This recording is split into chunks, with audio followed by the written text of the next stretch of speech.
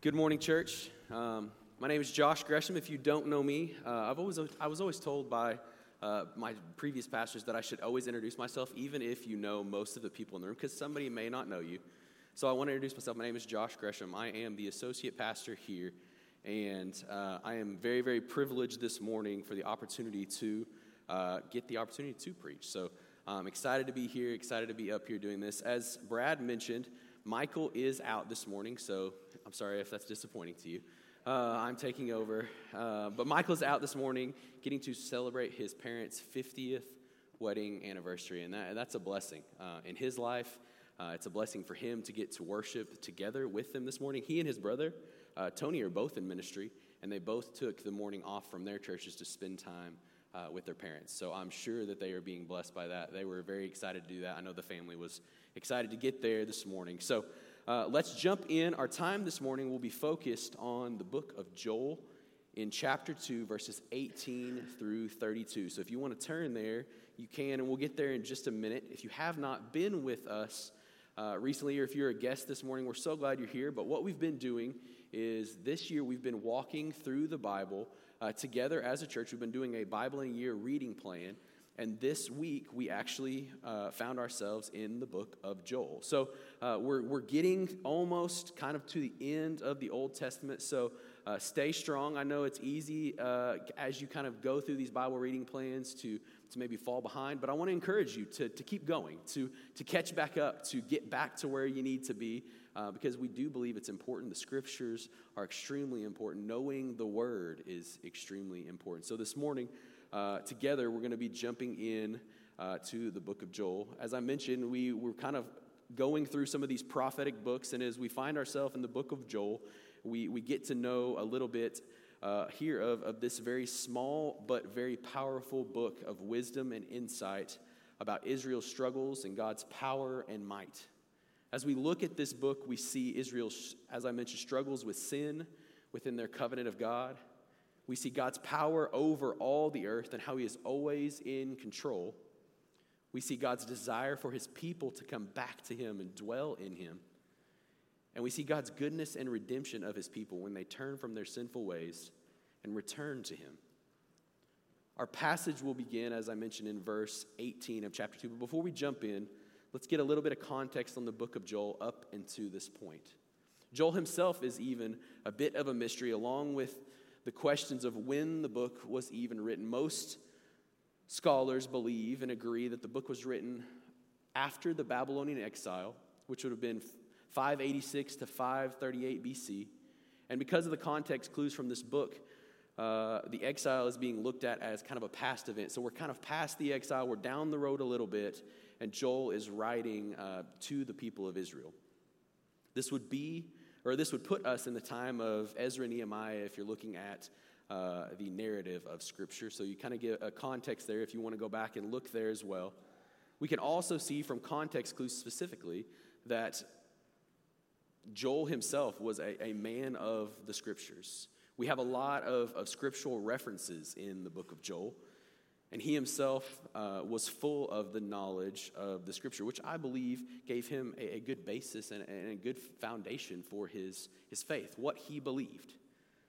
This not only gave him understanding of the current situation that they were in, because it wasn't the greatest one, but he was also able to see and have hope in the future, knowing that God would always prevail, provide, and also protect. In chapter 1, we start by seeing the current state of Israel and their struggles in famine and drought. Locusts have come and plagued the city, much like what happened in the book of Exodus and judgment against Pharaoh in Egypt. And Joel mentions that the locusts have eaten all of their vines and crops, removing from them their food and drink. So they have very, very little at this time. Not only will they go without, but more importantly, they will be without proper sacrifice to God because of their loss. In verse 16, in chapter 1, it says, "Is not the food cut off before our eyes joy and gladness from the house of the Lord?" Joel then calls them to repent, and that kind of is the theme here. He gives this example, but he calls them to repentance, to mourn and to cry out to God for his provision and his mercy. In chapter 2, we begin It speaks of the future plague, the future day of the Lord. And although it uses kind of similar language and is spoken of like the plague of locusts, it is speaking of an army, and we see that very quickly, that is coming to overtake them. This day of the Lord is coming with a vengeance. The description of this day sounds pretty terrible, honestly. They will overtake the city. There's going to be so many of them, and it's going to be so overwhelming that it will darken the city. And the earth will quake and shake because of them. This is an army of God. This is an army of God, the locusts being of God because of the sins of Israel. He ends with, "For the day of the Lord is great and very awesome. Who can endure it?" This army is under the command of God, as I mentioned, and only God himself can stop them. So what then is there to do? And then we see a pivot in verse 12. And we see the answer to that very question. "Even now, return to me with all your heart. Return to the Lord your God, for he is gracious and merciful, slow to anger, and abounding in steadfast love." This is echoing the beautiful language from Exodus 34 on the character of God from his own mouth. So this speaks to Joel's understanding of Scripture, his knowledge of the Scriptures. Joel is calling the people of God to repent and to mourn their sin.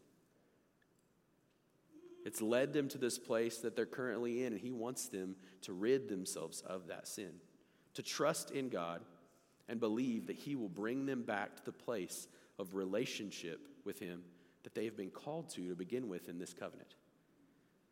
Let's read together this morning in Joel chapter 2, verses 18 through 32. It says this: "Then the Lord became jealous for his land and had pity on his people. The Lord answered and said to his people, 'Behold, I am sending to you grain, wine, and oil, and you will be satisfied, and I will no more make you a reproach among the nations. I will remove the northerners far from you and drive him into the parched and desolate land, his vanguard into the eastern sea and his rear guard into the western sea. The stench and foul smell of him will rise, for he has done great things. Fear not, O land, be glad and rejoice, for the Lord has done great things. Fear not, you beasts of the field, for the pastures of the wilderness are green. The tree bears its fruit, the fig tree and the vine yield their full yield. Be glad, O children of Zion, and rejoice in the Lord your God, for he has given the early rain for your vindications. He has poured down for you abundant rain, the early and the latter rain as before. The threshing floor shall be full of grain, the vats shall overflow with wine and oil. I will restore to you the years that the swarming locust has eaten, the hopper, the destroyer, and the cutter, my great army which I sent among you. You shall eat in plenty and be satisfied, and praise the name of the Lord your God. He has dealt wondrously with you, and my people shall never again be put to shame. You shall know that I am in the midst of Israel, and that I am the Lord your God, and there is none else. And my people shall never again be put to shame. And it shall come to pass afterward that I will pour out my spirit on all flesh. Your sons and your daughters shall prophesy. Your old men shall dream dreams, and your young men shall see visions. Even on the male and female servants in these days I will pour out my spirit. And I will show wonders in the heavens and on earth, blood and fire and columns of smoke. The sun shall be turned to darkness and the moon to blood before the great and awesome day of the Lord comes. And it shall come to pass that everyone who calls on the name of the Lord shall be saved. For in Mount Zion and in Jerusalem there shall be those who escape, as the Lord has said, and among the survivors shall be those whom the Lord calls." So as we're reading this text, we see that almost, as I mentioned, there's a pause again. And God, hearing his people in their repentance, he responds. As he hears them, his response is a good response, because we can see right before that he is gracious and merciful, abounding in steadfast love. And he responds in that way. We see his character as he responds. Joel, again, leaning himself on the scriptures and promises and fulfillment of God from the past, prophesies on behalf of God to speak of his goodness and grace to those who trust and rely on him fully. So let's dig in together to this text, section by section, and I've kind of broken that up. If you have your bulletin, you can see on the back of your bulletin there is some notes there, and I'm going to be kind of working through those notes. And as we work through those notes, you'll see each section of text kind of as we worked through it. But really starting in those first few verses of 18 through 20, we see that our repentance brings about God's restoration. Our repentance brings about God's restoration. This future imagery here is a picture of God's response to his people turning from their sinful ways and desires and chasing after him wholeheartedly. They actually did full circle back to God. I also think this is important to look at in context again at the examples and extent of what is being called to from the Israelites. What is being called of from God to them. First, he says to return with all your heart. And I think that language is important. As we look at the words of Scripture, we should be able to look at these important things and see that it says there, with all your heart. This is speaking to the fact that it cannot be half-hearted. Half-hearted repentance is not repentance. Wholehearted repentance is real repentance. And there has to be willingness to be let go of sin. This is full surrender. This is full handing over to God what is his in your life. He also calls them to weep, to mourn, to fast. He calls all of the people to fast and to consecrate themselves. He calls the priests and the ministers to plead with the Lord and to let everyone see and hear the cry for God's redemption. This is a real picture of mourning, of repentance, of pleading with God, of pleading with him so that he would answer them, that he would see them, and that they would be able to be back with him, be back in good graces, be back in good relationship with him. And it says not only will he give favor, but he will restore them the provision and safety from the attacking army. They will be satisfied and no longer hungry.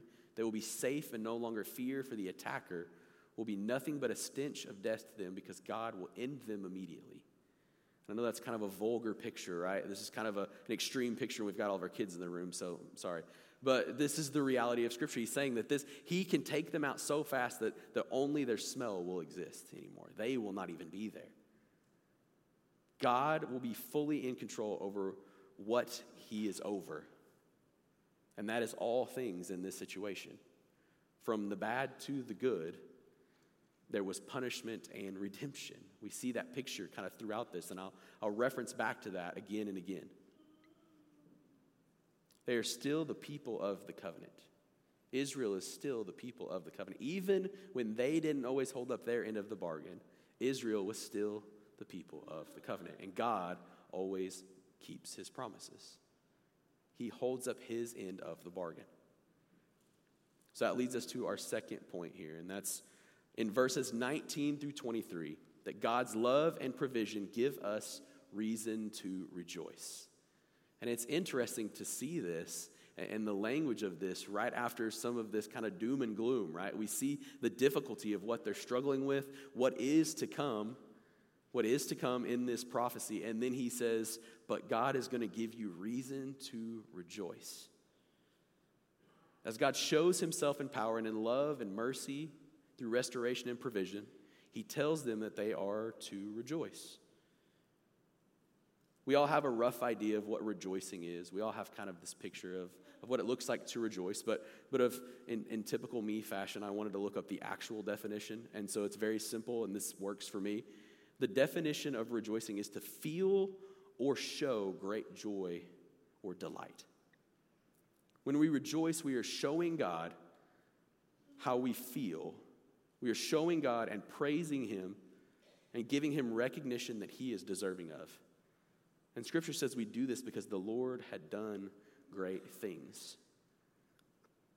So I have a question kind of in the middle of this. I really thought on this, and this was something that I had to kind of look at in my own heart and look at this, is when was the last time you really rejoiced? When was the last time you truly were overjoyed by God's goodness in your life that it brought you to the point of praising him? I'm not talking about singing here in church, and I do believe that's a great thing. I'm a big proponent of that. I think it's amazing. I think we should worship together. We should do so in singing. I think that we should sing to each other even. But that's not what it's pointing at here, but this is kind of in the day-to-day, as we go on with our lives, as we seek to minister, as we seek to make God known in our lives. When was the last time that we truly rejoiced over the fact that God moved or worked or did things in your life that are good? Because he does all the time, right? The saying goes, and you can probably do this with me, right? God is good all the time, and all the time God is good, right? We are all called to rejoice because it is showing it is a showing of worship to everyone that would see that God is good and worthy of praise. As we rejoice, as we worship and give God the praise he is due, rejoicing is this picture of how we live this in our lives. Are we actually glad and joyful over what God has done for us? Are we making known the good things that God has done for us? Are we praising God actually for the works that he is doing in our lives? As again, I mentioned, I'm personally challenged to this, to allow my rejoicing to be an example to others of God's goodness in my life. And that's what was being talked of here. This example of rejoicing, this example of joy in their lives was a way for them to show God's goodness to those around them, that people would see their joy in the Lord and that it would point them to God. That they would be those that are so joyful that they would seek to bring God glory in their joy. The third thing we see here in verses 24 and through 35, so a bigger chunk here, and we'll kind of break this up a little bit and digest it a little bit differently here in a minute, is that God will replenish his people both physically and through the Spirit's indwelling. Joel mentions here that they will have grain in abundance and vats so full of oil and wine that they will be overflowing. That God would restore to them everything the locusts had eaten and the army had destroyed, and even more than they had had before. Now remember here that God was the one that brought about the locusts and the army and did so in judgment. And I think we need to keep these things in context, right? Judgment and redemption are kind of the theme of what we see here in the book of Joel. Because of this, he has control and can stop them in their tracks. And not only that, he has the power over restoring what was destroyed. God is that powerful. God is able to take away and give in abundance in the same voice. And this picture here is that God was able to not only right their path through judgment and the army and the locusts that came, but he brought them back to even better than they were before. They wouldn't just have what they needed, but they would have more than enough. The promise was for abundance, that they would be satisfied. In bringing them plenty, he also takes away their shame. And this is a picture of joy. And I think when we look at this, and we need to reflect on this, this picture of taking away shame isn't something that is probably as common as we would hope it is. When things are going good and we're able to forget about our shame, right? We put those things in the past. But when things go bad, and we at times will go back to our shame, it can kind of be something that brings us back down, right? We maybe lean back into the negatives. This is not what God speaks of here in this text, though. He seeks to give blessing and rid them of their shame, to never be thought of or dwelled on again. That their shame would not even be a thought because of God's goodness and God's provision and God's care and love for them. That God, as much as so, would have just gotten rid of what that past was. But in his goodness, God does that. This is a picture of freedom that only comes from God. When we allow God to take control of our past sins, he can rid us of them, even the thought and the worry of them or the dwelling on of them. God seeks to redeem you. He seeks to lift you up and to carry you on past that sin. He doesn't want you to dwell on that anymore. And so in doing so, he seeks to raise his people back up.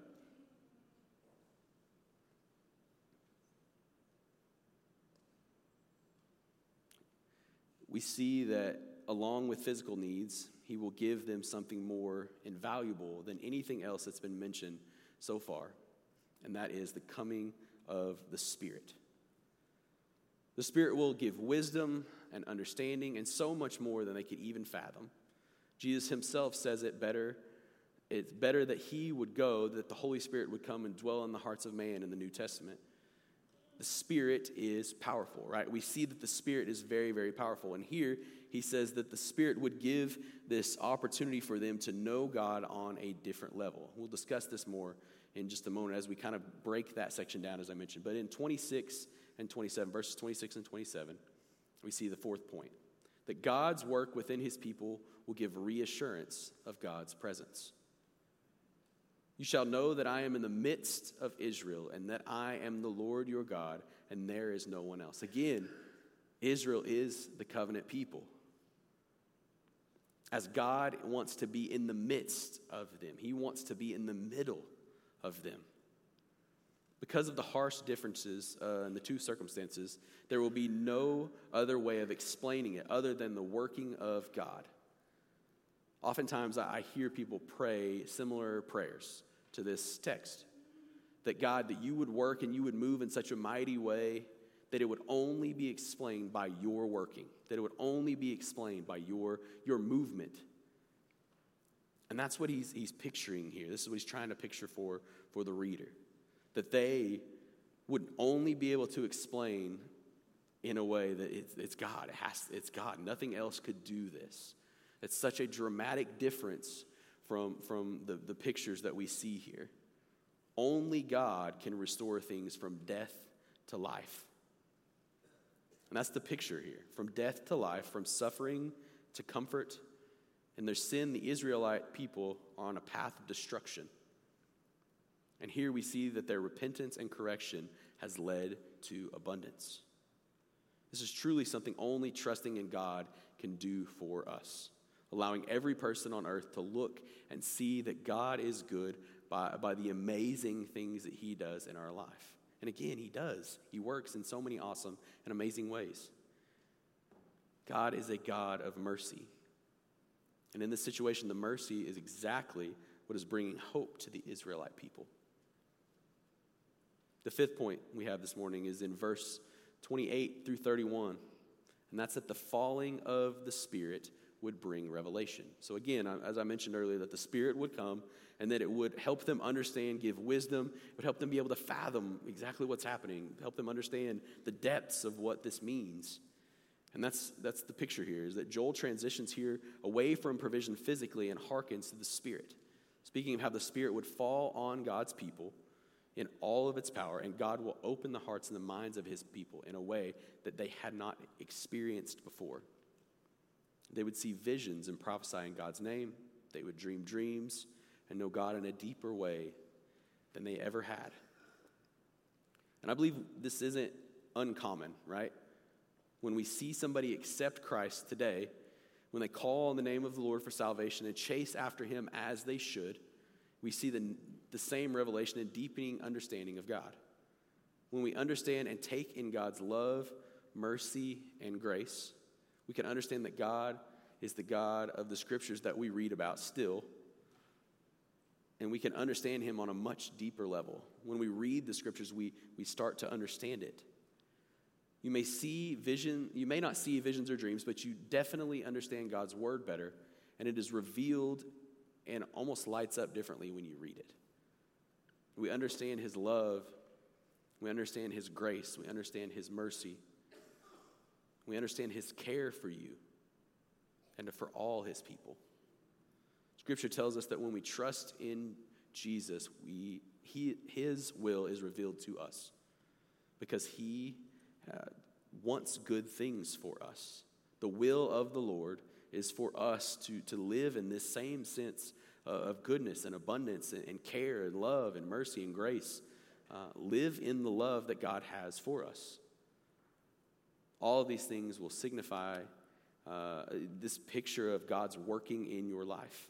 There will also be these obvious pictures of destruction. So we see here really probably the oddest section of this text where it talks about that there will be fire and the pillars of smoke and those things. These will be obvious examples of destruction and darkening happening, signifying the great and awesome day of the Lord that is also to come. So we've kind of hit on 3 days of the Lord now. And here he's saying that there will be another great and awesome day of the Lord. Many scholars believe this to be speaking of Jesus' second coming, right? The return of Jesus, where he will not be coming again as a suffering servant, but instead he will be coming as the conquering king. All these things will signify that day and when Jesus will return to right the sins of the world. That leads us to my last point for this morning, and that is in verse 32, we see that those that call on the name of the Lord will be redeemed. Those that call on the name of the Lord will be redeemed. Even through all of this difficulty of understanding the scriptures here, and we see the difficulty that the Israelite people are dealing with, there is always the goodness of God. There is always God's provision. There is always God's protection. And we see that here, that those that call on the name of the Lord will be redeemed. I love this language because it points us to 2 awesome truths of God. The first one is that he is a God of salvation. He wants to redeem his people back to him. He wants you to come back to him if you are far away. Or if you don't know him, he seeks to know you. The second thing we see is that the name of the Lord is the only name that holds the power to save. It says, everyone who calls on the name of the Lord shall be saved. The name of the Lord is important there because he is the only one that has the ability to do that thing, to save them from their death, their future death and destruction, and bring them to life eternal. Paul even quotes this in Romans 10, verse 13, except with the privilege of knowing that Jesus had already fulfilled the covenant and defeated death. That fact alone that we have as well should give us reason again to rejoice, to be happy in the Lord, to be joyful in the Lord. So how do we respond to a text like Joel chapter 2, even kind of getting through to this point? Joel gives strong view here in chapter 2 of the 2 opposing sides. As I mentioned, God's judgment and God's restoration. When God's people come to him broken and in true repentance, God restores. He restores physically for the needs of his people. He restores internally by righting the hearts of those that know him, giving them true joy and praise. He responds eternally. He restores eternally by saving souls and bringing about redemption so that his children are truly understanding that he is a really good father.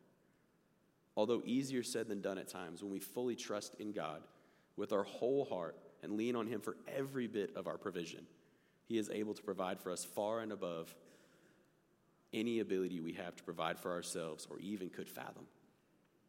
When we remain prideful and seek to fulfill things on our own way, we take away from God what is God's.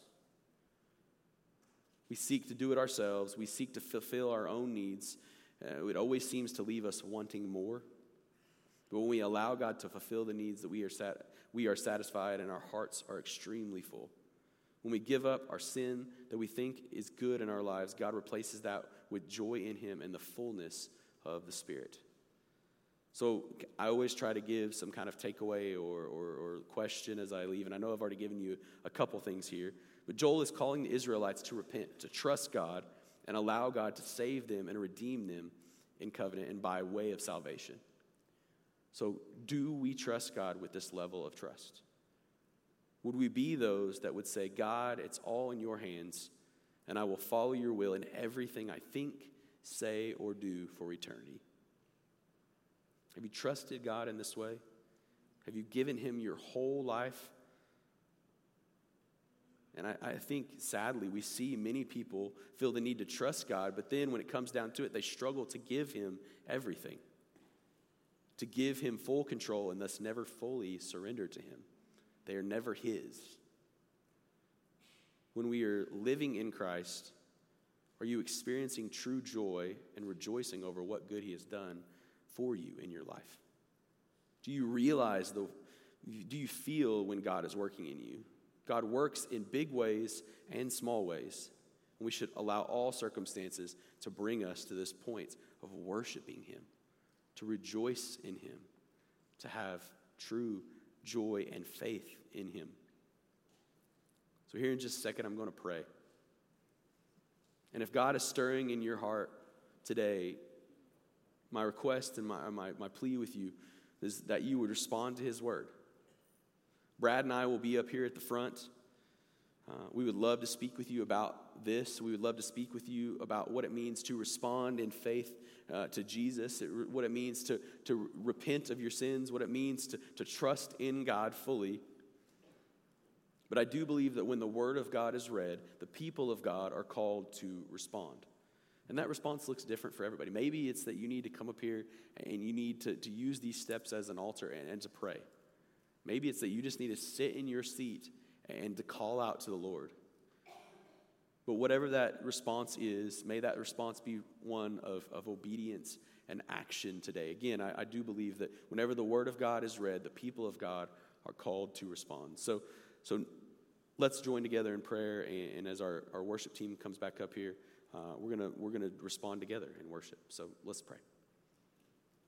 So God, now in this moment, we humbly ask that you would be, or we would be those that would seek you, that we would know you, that we would seek to rest in you, knowing that you're good and your ways are good beyond our comprehension. May we trust in you with everything, not seeking to keep things of our own, not seeking to rely on self, but God, instead giving you everything, wholeheartedly surrendering our lives to you. God, may we rely on ourselves less each day and more on you for everything that you do in our daily needs and our daily tasks. Not only that, God, would we rely on you for our eternity, for our salvation, for our sanctification. God, that you would seek to grow us into exactly what it is you have for us. God, I pray that if there's anybody in this room that doesn't know you or is far from you today, God, I ask that you would impress upon them your goodness and your love, that they would turn from their attempts of self-fulfillment and seek to give everything in worship to you and bring you joy. And by doing so, God, that you would give them joy unlike they've ever experienced. Joy that only comes from knowing you and releasing all control to you. God, thank you for Jesus. He is alone able to save. And we ask that you would move in that way here today, God, that maybe there is somebody being prompted right now in this moment that doesn't know you. God, that doesn't know your love, that doesn't know true joy or mercy or grace. God, we ask that they would seek you, that they would be open to you. God, in all of this, may we fully rely on you in every aspect of our lives. God, we love you, we thank you, we praise you. It's in Jesus' name that we pray. Amen.